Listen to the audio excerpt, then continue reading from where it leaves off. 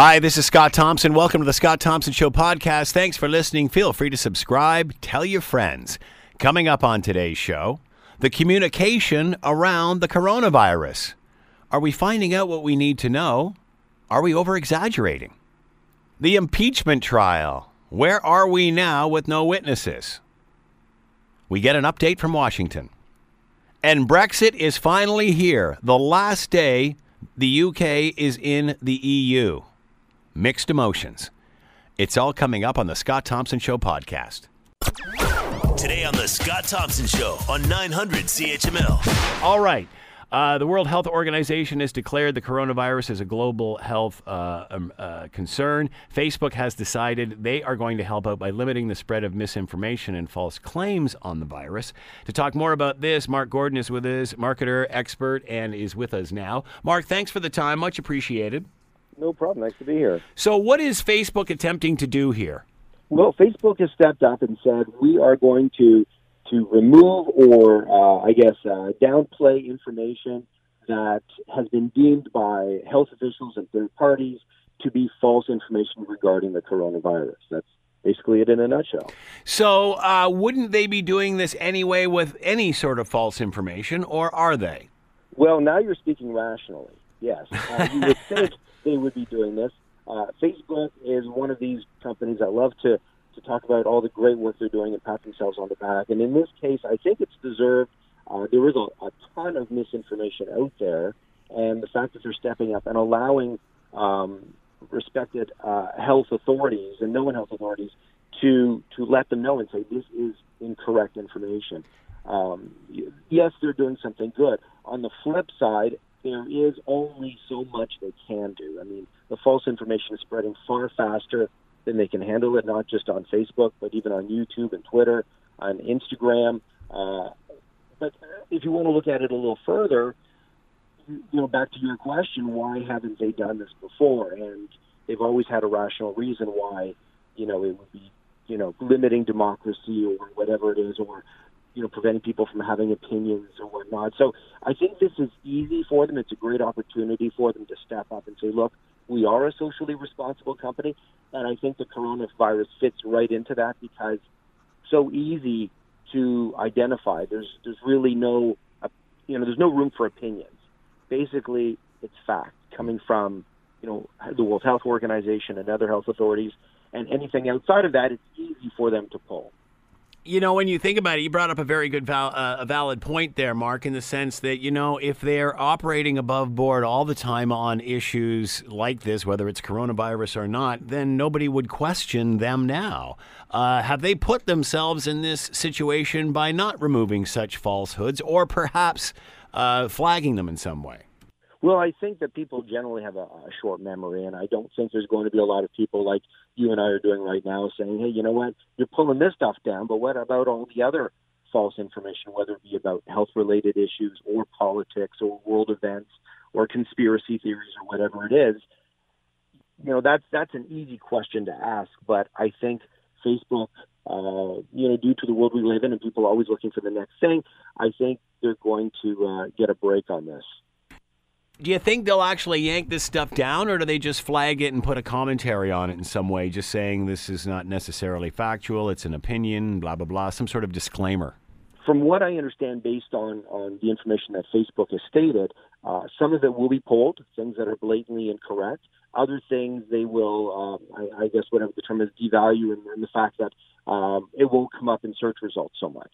They'll kind of push it down. So if you do a search for coronavirus, more relevant and I guess, quote unquote, truthful information or fact-based information would be higher in the results. And some of the conspiracy theories and opinions and whatnot would be a little more difficult to find. But again, there's a lot of people out there of influence, whether it be just general influencers or political individuals who have large followings, who are sharing some of the false information. And I think it's perpetuating faster than Facebook can keep up with it. Why are people spreading false information? Are they doing this knowingly? Are they doing this just to get hits because they know it's titillating content?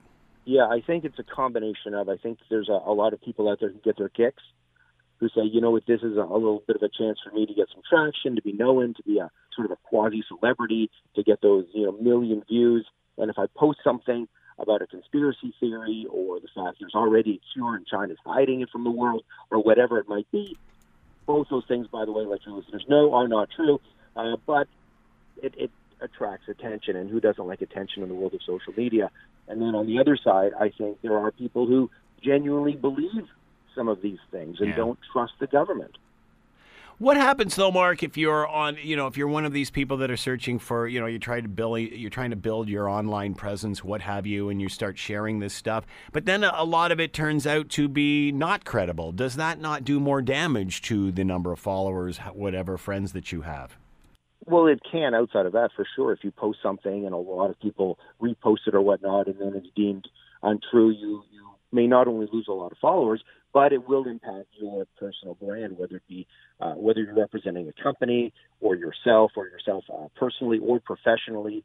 It's very important that you be careful what you say and the kinds of opinions you share, because it is a reflection of you. That's how it's viewed. So even if you share something somewhat controversial, whether it be about the coronavirus or otherwise, it does say something about you as an individual or you as a company. I was going to ask you about social media. I see here Twitter users who search for information about the coronavirus are now given a link to the Center for Disease Control and Prevention website on the coronavirus. YouTube and Google say they are promoting authoritative information about the virus to the top of search results. Is that the sort of thing Facebook should be doing as well? I mean, they not only seem to be monitoring what's going on, but also proactively trying to put people in touch with the right information. Yeah, it's kind of interesting that YouTube and Twitter are taking that route, because on the one hand, it's great to present that information at the forefront of searches, but on the other hand, it's a really easy way out. They don't have to search through anything. Is this an easy way out for them, Mark? So instead of doing or making the commitment that Facebook has, they're just saying, "Wow, here's all the places you should be going right off the top, and then what you do after that is up to you." Totally. It's a totally easy way out from a logistics perspective, but I will give them credit for at least putting that information at the top. How effective that is. So if you get the average person searching for coronavirus and they get that heading at the top saying, here's some reliable pieces of information or reliable sources, are they really going to stop there? Probably not. My guess would be that they'd scroll down to all the juicy tidbits about, the real, quote unquote, real information behind the coronavirus. Are we really overreacting to what is going on? I see that there is certainly some concern about it. I guess there is some hysteria in some parts, but so much is North America. It seems as if we have this contained, and as well, over time, we're also realizing, although this does have the ability to spread extremely fast, it doesn't necessarily mean that it's deadly or any more deadly than the common flu that we see every year. I.e., the patient in Toronto that was quarantined is now well enough to be going home and spend the rest of the quarantine there. Are we overreacting to this, do you think? Well, it's a very subjective question, but let me throw this at you. Every year in Canada, 2,000 people die from the flu, from the regular flu. Yeah. With the coronavirus, there's been no deaths, 3 reported cases, and one of them, like you said, has been deemed well enough to re-enter the population. So really, when you think of it, your chance of getting the coronavirus is probably around 1 in 35 million. And yet, we see people lining up to buy masks, which, by the way, the masks that most people are wearing don't work. I know. I've had experts on talking about that in a lot of ways they can be germ magnets in a sense. In a matter of speaking, and they do block some stuff, but they're not blocking the coronavirus. But what they are doing is creating that impression of hysteria. Yeah. And from what I've heard from the experts that I've talked to, if you've got a cold, if you've got the flu, and you want to wear a mask, that helps protect other people. But if you're fine and you want to wear the mask as a means of prevention, it doesn't necessarily do much. Absolutely correct. That is totally true. And I think it makes a lot of people uncomfortable when you're walking through the subway, you're standing at a bus stop, and you're surrounded by people who are wearing masks. Mark Gordon has been with us, marketer, expert, and speaker. Mark, as always, thank you so much for the time. Much appreciated. Thank you. Take care. You're listening to the Scott Thompson Show podcast on 900 CHML. So check out the website, Scott Thompson at 900CHML.com. And don't forget Facebook and Twitter if you're into social media. The commentary today, no robot will ever replace Wiarton Willie, Puxatawny Phil, or Shubenacadie? I have a memory like it's good, but it's just not very long. What is it? Shubenacadie. What is it? Shubenacadie, Sam. Shubenacadie. Are you sure? I think so. Shubenacadie, that's it. See, that's one of those names. I read it, it doesn't look anything like it's spelled. But boy, the Newfoundlanders are ticked off at me now. I'm doing my best. Anyway, we'll talk to Reggie about some more pressing things. Joining us now to talk about everything. How do you know this name? And you're in Washington. I don't know. I'm a wealth of all kinds of useless information. That's amazing. Reggie Cecchini with us, Washington producer and correspondent with Global News. He's joining us now. Enough of by the way, the whole idea behind, I guess, an activist from an animal welfare group wants to make all of these groundhogs robots because it's cruel and unusual punishment. That being said, I talked to the mayor of Wiarton, and man, the complex that Wiarton Willie's in was designed by people at the Toronto Zoo. Enough said there. Didn't know. Look, artificial intelligence can start telling us. Exactly. We don't need any groundhog.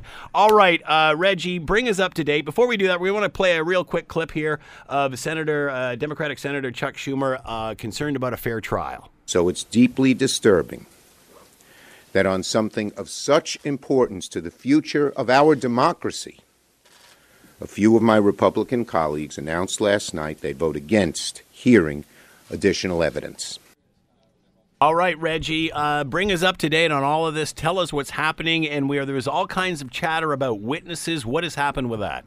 Speaking of Groundhog Day, this is exactly what's happening in D.C. right now. It's the same argument that we don't know what is going to be playing out, let alone, later on today in the next half an hour or so, because things could change very quickly. Where we are right now are a potential 4-hour back and forth on potentially getting witnesses to come forward, and we're actually still waiting on a Republican moderate senator, Lisa Murkowski, who was supposed to come out last hour and say whether or not she was going to be in favor of witnesses or not. She didn't do that. We're still waiting to hear what her answer is going to be. Even if it is a yes, I want to hear from a witness, it still leaves Democrats short, and the room will be sitting at a 50-50 tie, which then puts the Chief Justice in a kind of politically awkward situation. So there's still a lot that is unknown as we kind of wait for this, what could potentially be the final day of the impeachment to start up. So here we are, final day, and we don't even know if we will see more witnesses or not. It's not even that we don't know if we'll see new witnesses. We're also getting new allegations against the president via the New York Times linked to John Bolton and, a potential from his book that's coming out that says that, in the springtime, he was asked by the president to approach the Ukrainian leader to talk about investigations by hooking up a meeting with Rudy Giuliani. He says he didn't do it, but he makes a point of saying that the held up appropriated security funding was linked to those investigations. And this is stuff that Democrats want to be entered onto the record, onto the floor. Here we are potentially at the final day, and new information is still coming out via the newspaper. So, this is why we say, it's fluid and it's unknown, and we really are expecting the unexpected. Where is Bolton on all of this now? Is he ready to testify? Would he testify? Is he going to? He said that he would testify if he was subpoenaed. He said this back during the House inquiry. If Democrats would have subpoenaed him, he said he would have been willing to come and speak at that point, knowing full well it would have taken, a year or more to get through that subpoena process. But even now, he said if he was subpoenaed, he would come and speak. I think there are a good number of Democrats and potential members of the Democratic base that are hoping that Bolton will simply just sit down with a journalist and kind of spill the beans on the non-confidential and classified information that is being held up with his book right now. But, Democrats say John Bolton has a wealth of information to be able to provide for this trial and should be able to come out and do it. If we do see witnesses, will he be the only one, or is there a whole slate of people here that we're not even aware of that might be called? Well, I mean, the Republicans said that they wanted to hear from someone like Joe Biden, someone like Hunter Biden. They wanted to bring the whistleblower forward, and Democrats have always said that they didn't want to be jockeying back and forth by saying, you give us one, we'll give you one. That said, there were also some people that said, sure, let Hunter Biden come and speak to Congress because it could give him an opportunity to clear his name, and it would kind of put a roadblock in front of the president's defense that, Hunter Biden is the problem here and not what the allegations towards the president are.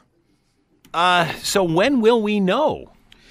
Well, I mean, we thought at the beginning of the week that we knew what the answer was going to be, and here we are 13 minutes after this was supposed to start, and we still don't know what the answer is going to be. It's all kind of dependent right now if we get some kind of, Friday surprise that says that potentially another Republican senator is going to side with the Democrats, although it's looking unlikely. Last night, Republican Senator Lamar Alexander, who was potentially going to be that fourth vote with the Democrats, put out a statement essentially saying that, we don't need to hear any more evidence. It was remarkable because he also made a point of saying, the evidence shows that what the president did likely was wrong and it was proved by the House, but we should leave it up to the people and not up to the senators. And there is some criticism now by saying, if you find that the president has done wrong, you're vested with the power to impeach him and you should follow through with that. But he says leave it up to the people because it's an election year.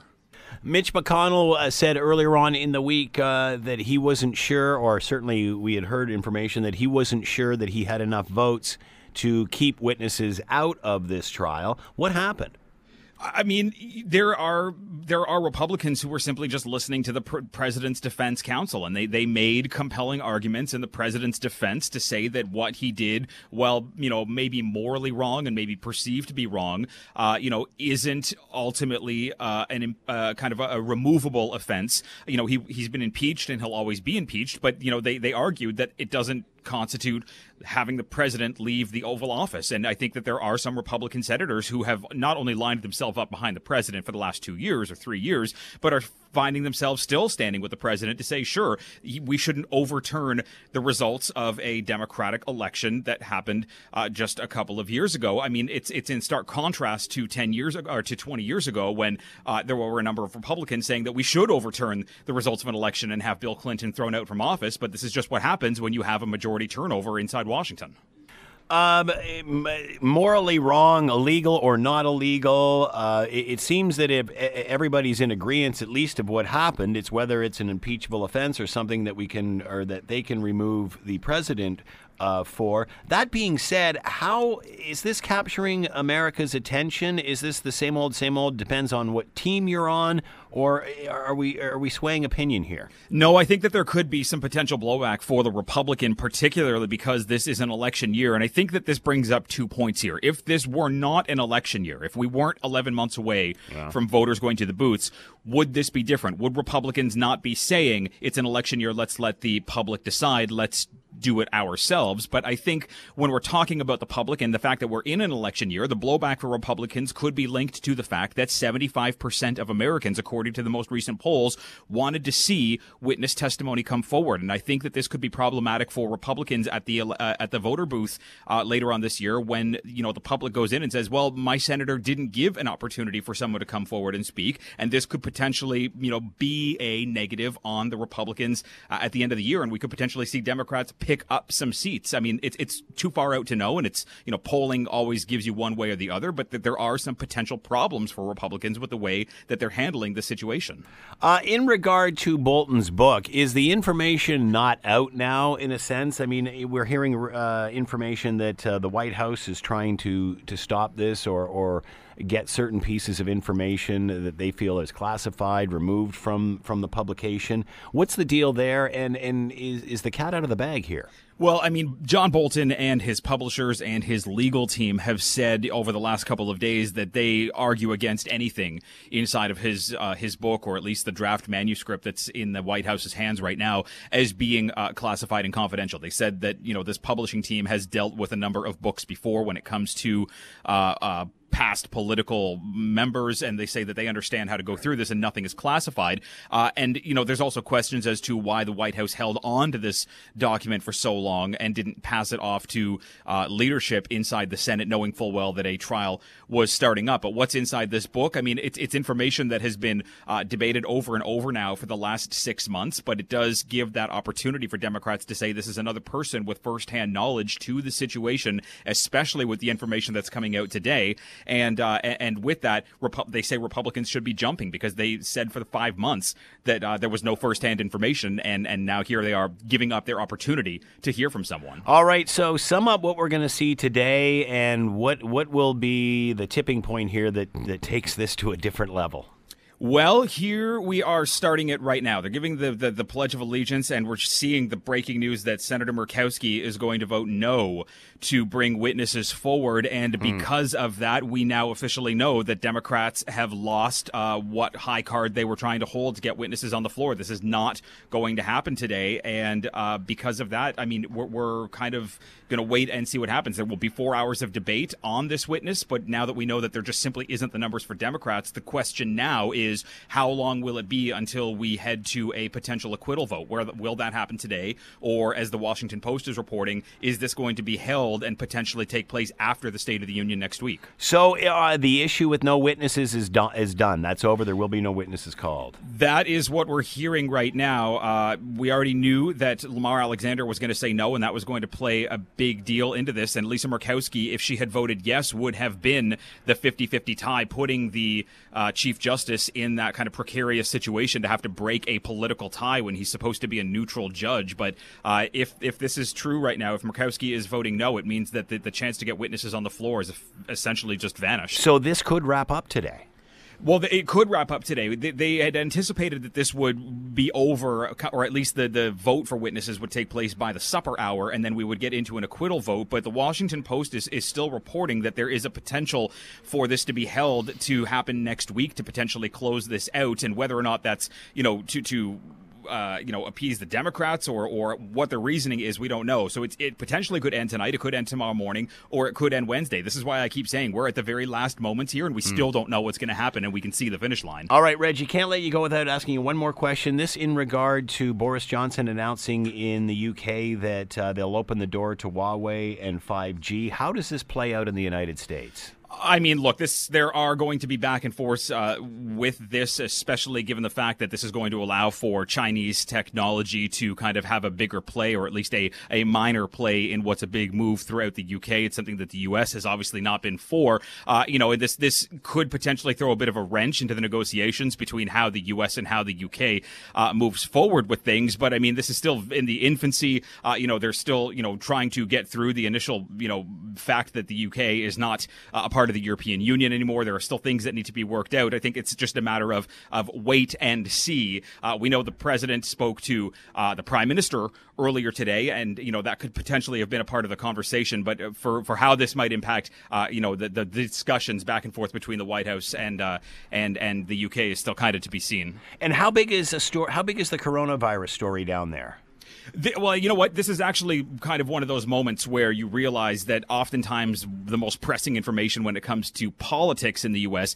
isn't as big as we all think it is. I mean, the president of the United States is impeached and, at the end of the day, could or could not be removed from office in a couple of hours. And it's usually story 3 or 4 on the newscast right now because coronavirus is such a big deal. We have U.S. airlines that have officially said that they're going to pull out of traveling to China. We have the pilots of United, trying to sue the airline to ensure that they don't have to fly there because it puts their health at risk right now. And we have the president who's actually put together a task force to be able to battle coronavirus, considering there's still so much unknown about it. It is a big story down here right now. There are people that are being monitored for it. We know that there was a person-to-person contraction in the Chicago area. There's a number of people in the Washington metro area right now that are under close watch. This is a big story right now, and it's actually big enough that it has outpaced the political news in the U.S. And they have repatriated some Americans back from China. How did that go? We understand that they're at a military base. Is that accurate? Yes, they were flown out of China through Anchorage, Alaska, and then brought down to the United States through California. And what we know is when they were taken off the plane, they were kind of put into kind of a hazmat area. They were put under a tent to kind of quarantine themselves, and they're going to be sitting on this or this military base for a little while at least, in order to ensure that none of them are holding on to the virus right now, or that there's no possibility that if anyone is carrying a symptom right now, that it's going to be passed on. This is, there are still calls for the U.S. to send additional chartered flights into China to get people out right now. But for all we know is everybody that came in on that flight has not been confirmed to be carrying anything right now, and it's simply just all out of precautions. Difficult getting Americans out of there. I mean, it's difficult to get anybody out when there's an evacuation situation going on, especially, during what's a global health crisis. You don't want to be sending planes in that could potentially be picking up a virus, that pilots could be picking up a virus. It's a very kind of risky situation. And, eyes are still sitting on Canada right now, knowing that a third virus has officially been discovered throughout the country, and that this potentially could be happening in the U.S., and that there's a kind of a global issue right now in trying to make sure that these evacuations are taking place and that people are actually being looked after. I mean, this is a virus that is, the lengths of where it's going to go are still unknown. There's no vaccine for it, and I think that the U.S. government, like the Canadian government, is simply just trying to get their people out and control the situation as best they can within their own borders. Reggie Giacchini's been with us, Washington producer and correspondent with Global News. Make sure you're watching Global News tonight at 5:30 and 6 for more on all of this. Reggie, thanks for joining us on a real busy day. We appreciate it. Thank you. You're listening to the Scott Thompson Show podcast on 900 CHML. The day has come. Brexit is finally here. After 3.5 years of, you think back to a time when I guess David Cameron first threw this whole idea out, not thinking we would end up where we are. Now, of course, the last day of the UK being in the EU. Here's what Redmond Shannon has to say. He's covering the big day in London. It's divided as ever, really. You have a lot of people who are celebrating this day and a lot of people who are very sad about this day. The United Kingdom, opinion polls still say it's close to 50-50. It's slightly one way or slightly the other. So there will be a lot of celebration. That is, of course, reflected in the newspapers here. You see a lot of division on what the newspapers show. You have some celebrating the fact that the UK is leaving and some bemoaning the fact and saying it's a bad thing for the United Kingdom. One real thing is that the UK leaves and the EU drops a member. But for the next 11 months, the UK will abide by and mirror EU rules through a transition period where they hope to strike a free trade agreement with the EU, similar to the EU's free trade agreement with Canada. That's what they're hoping for, some sort of deal like that. And the devil's in the detail there. So over the next year at least, there's going to be a lot of debate about exactly what that future relationship is going to look like. So really, nothing major changes. It's all about symbolism today. Wow, that's Redmond Shannon covering this for Global. It's been such a long time, it appears, and many thought that we would never get to this day. Many thought that something somehow, somewhere would happen that would turn this whole thing around. Let's bring in Kurt Hubner. He is with the Institute for European Studies, University of British Columbia. He is with us now. Kurt, thanks for the time. Much appreciated. Good morning or good afternoon. What do you think the mood is in the UK today? Redmond Shannon said it's pretty much split. Would this just be like the election day of the referendum or even the last election? It depends on which side you are on. It sounds like they're laughing and crying across the pond. Yeah, I mean, it definitely depends on which side you are, but also where you are located. Your correspondent was sitting in London, obviously. So London overwhelmingly is in favor or was in favor of staying in the European Union. So I think the mood there differs enormously compared to other parts of the UK, indicating that until now, the UK, when it comes to European membership, is still a highly divided country. And if, even it's only a kind of arithmetic, but if we would add up all the votes from December election, looking what kind of parties have been voted for, then you could see a majority of the votes are still for parties who are actually making the argument staying in the EU or going for the second referendum. So it's still a divided country, but now it's a historic day. Things will change. And during the transition period, we'll see probably new coalitions, new conflicts. actors who have to work now through everything, that all the kind of challenges are in front of them. We remember that, it's hard to believe this has been going on for 3.5 years, but it has meant a great deal of instability for the UK. Whether you agree with this or not, and whether you think it's the right thing to do, stay or to leave, does this somehow stabilize things where at least there's now some sort of way forward? I think so. Reality moved in, and today at 11 o'clock, they left. And so it's a new kind of page that has now to be filled. And looking back is one thing, but I think so the most important part is now looking forward. And Brexit is not an event, it's a process. It's still going on, and the next couple of months will decide how are the relations looking between the UK and the EU, but also what kind of socio-economic, let us say, past model the Conservatives will go for. Because it's not only about the relations EU and the UK, it's also what would they like to accomplish in a highly divided country. And I think so the speech of Boris Johnson today will indicate that one task in front of them is also to heal and to bring together those various kind of parts of the UK. Think about it. There are still independence efforts on the side of Scotland. There are coming elections in Ireland, and there may be Sinn Féin, the party that is in the Republic, as well as Northern Ireland, relatively strong. They may become a critical actor, and Northern Ireland also voted to stay in the European Union. So there are a lot of conflicts, and they need to be dealt with. There need to be find compromises, and so on and so on. So a huge task in front for this government. We all remember when this was all happening prior to this, that the backstop, Northern Ireland, the border there being open to or closed to the EU. How did they resolve that? Will that still be a simmering issue for them? Yeah, I mean, there is definitely the breakthrough from Theresa May's withdrawal agreement to the withdrawal agreement of Boris Johnson has very much to do with Northern Ireland. And we see in this withdrawal agreement, there will be now, even though until 3 days ago, Boris Johnson was saying it's not true, but there will be a border in the Irish Sea. Something Theresa May was saying, we will never accept something like this because this is questioning the integrity of the UK. Exactly this clause is now part of the withdrawal agreement. That has been seen by Northern Irish political parties as a huge kind of defeat. And Boris Johnson was taking this gamble. He was winning. And until 3 days ago, was saying there will be no border checks, nothing. He changed his mind, or not his mind, he changed the information channel, so to say. And 2 days ago, he was saying there will be border checks and all those kind of things. So this is a new quality. And we have to be aware Northern Ireland will be much closer aligned with the European Union than the rest of the UK. So this already introduces a kind of charm, an element of diversion, of conflict that will go on for the next couple of years.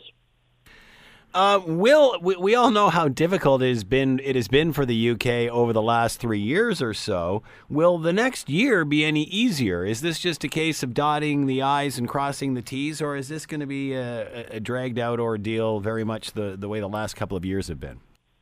Yeah, I mean, the question is, was Boris Johnson will keep his word? The withdrawal agreement has been moved into also, or translated into a so-called withdrawal bill. So that's the kind of the bill, the law that operates the withdrawal from the European Union. And in this withdrawal bill, there's a clause that is not included in the withdrawal agreement. This means this clause is saying no British government is allowed to extend the transition period after 31st of December 2020.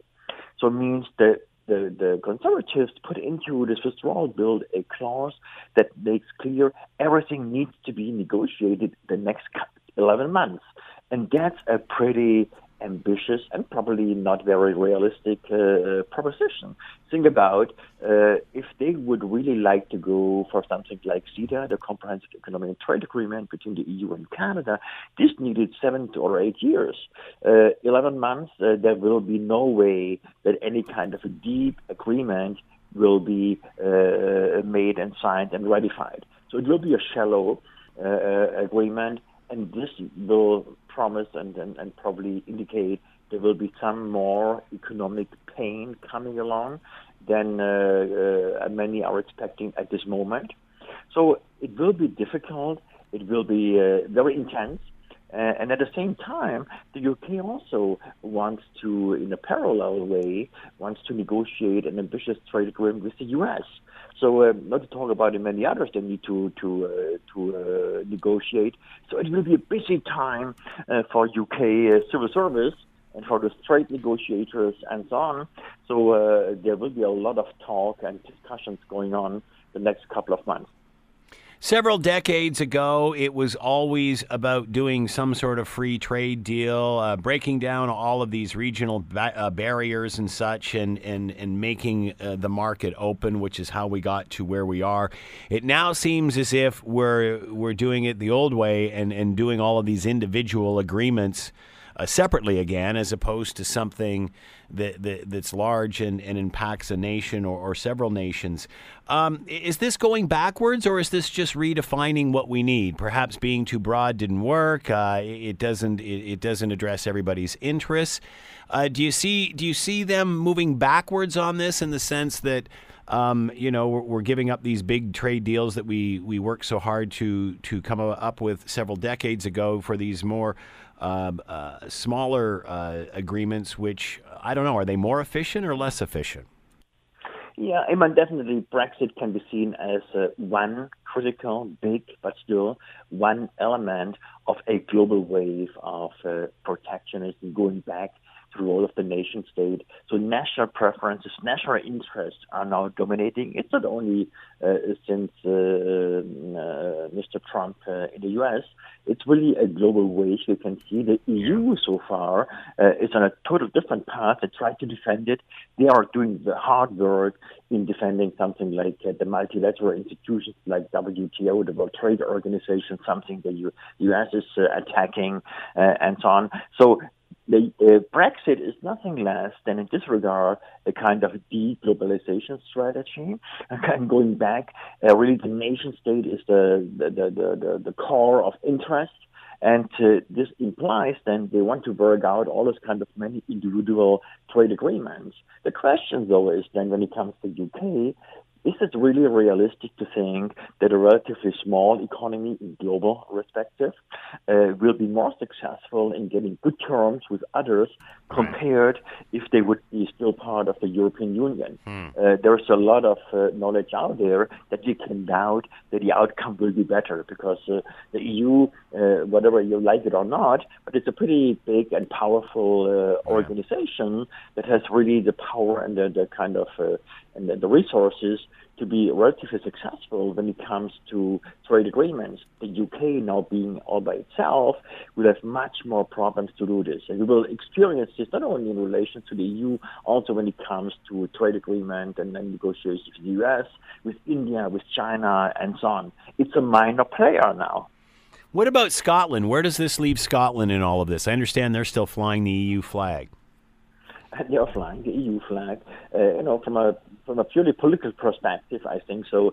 They will really try hard to get the permission from London, because that's something they need to go for our next referendum for Scottish independence. Whether this makes sense in terms of economics, I'm not sure about it.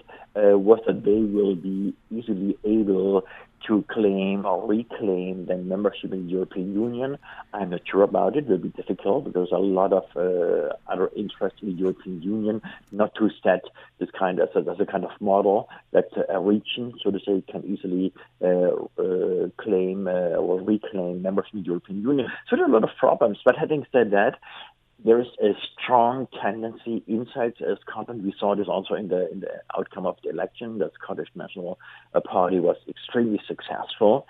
So they will try hard to win a yes for a second referendum. And chances are, given the leaving the EU, chances are that this time the referendum will really show and come to the result that there may be independence efforts, and this would change the game. And there's definitely something efforts, and we'll see this more, let's say, realistic opportunities for medium term or so Irish unification. So, it can end up, worst case scenario, that Brexit also implies a kind of small England. What about going back? I'm watching clips of all of this on the news last night, and there's, a young lady standing there in front of Parliament saying, the people that are in there now won't be there forever. My generation's coming in. This isn't, set in stone, so to speak. Can politics change this back? Can there be another referendum? I mean, can you turn this thing back around? Yeah, it's a long shot. The Conservative government has now a mandate for 5 years. So that's a long time. That's a huge majority. So they can do quite a lot. And this means they may not put the UK on a kind of irreversible path, but to reverse it, this will be difficult. So if we talk about it, I would think about in the next 10 years or so, there may be effort. So it will be a longer period, definitely, where the UK will move forward outside the European Union. This may happen forever, depending also on the kind of the global development you will see. Is this really this wave I talked about? Will it continue? Will we see more kind of return of the role of the nation state rather than those kind of supranational, multinational, multilateral institutions? How all this develops has implications for the path of the UK.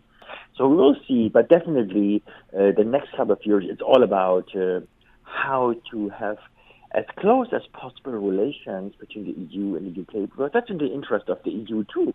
The EU is getting weaker with leaving since the UK is leaving the European Union. Mm-hmm. So there's an interest that they are work together in many areas, much closer.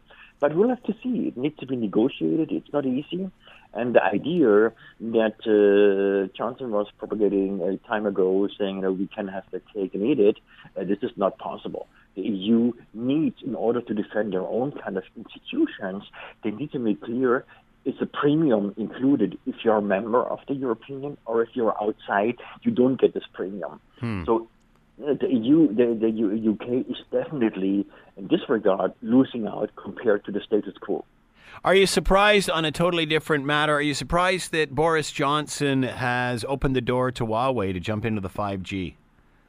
Yeah, it was a bit surprising. It's a balancing act for all of them, including also for Canada.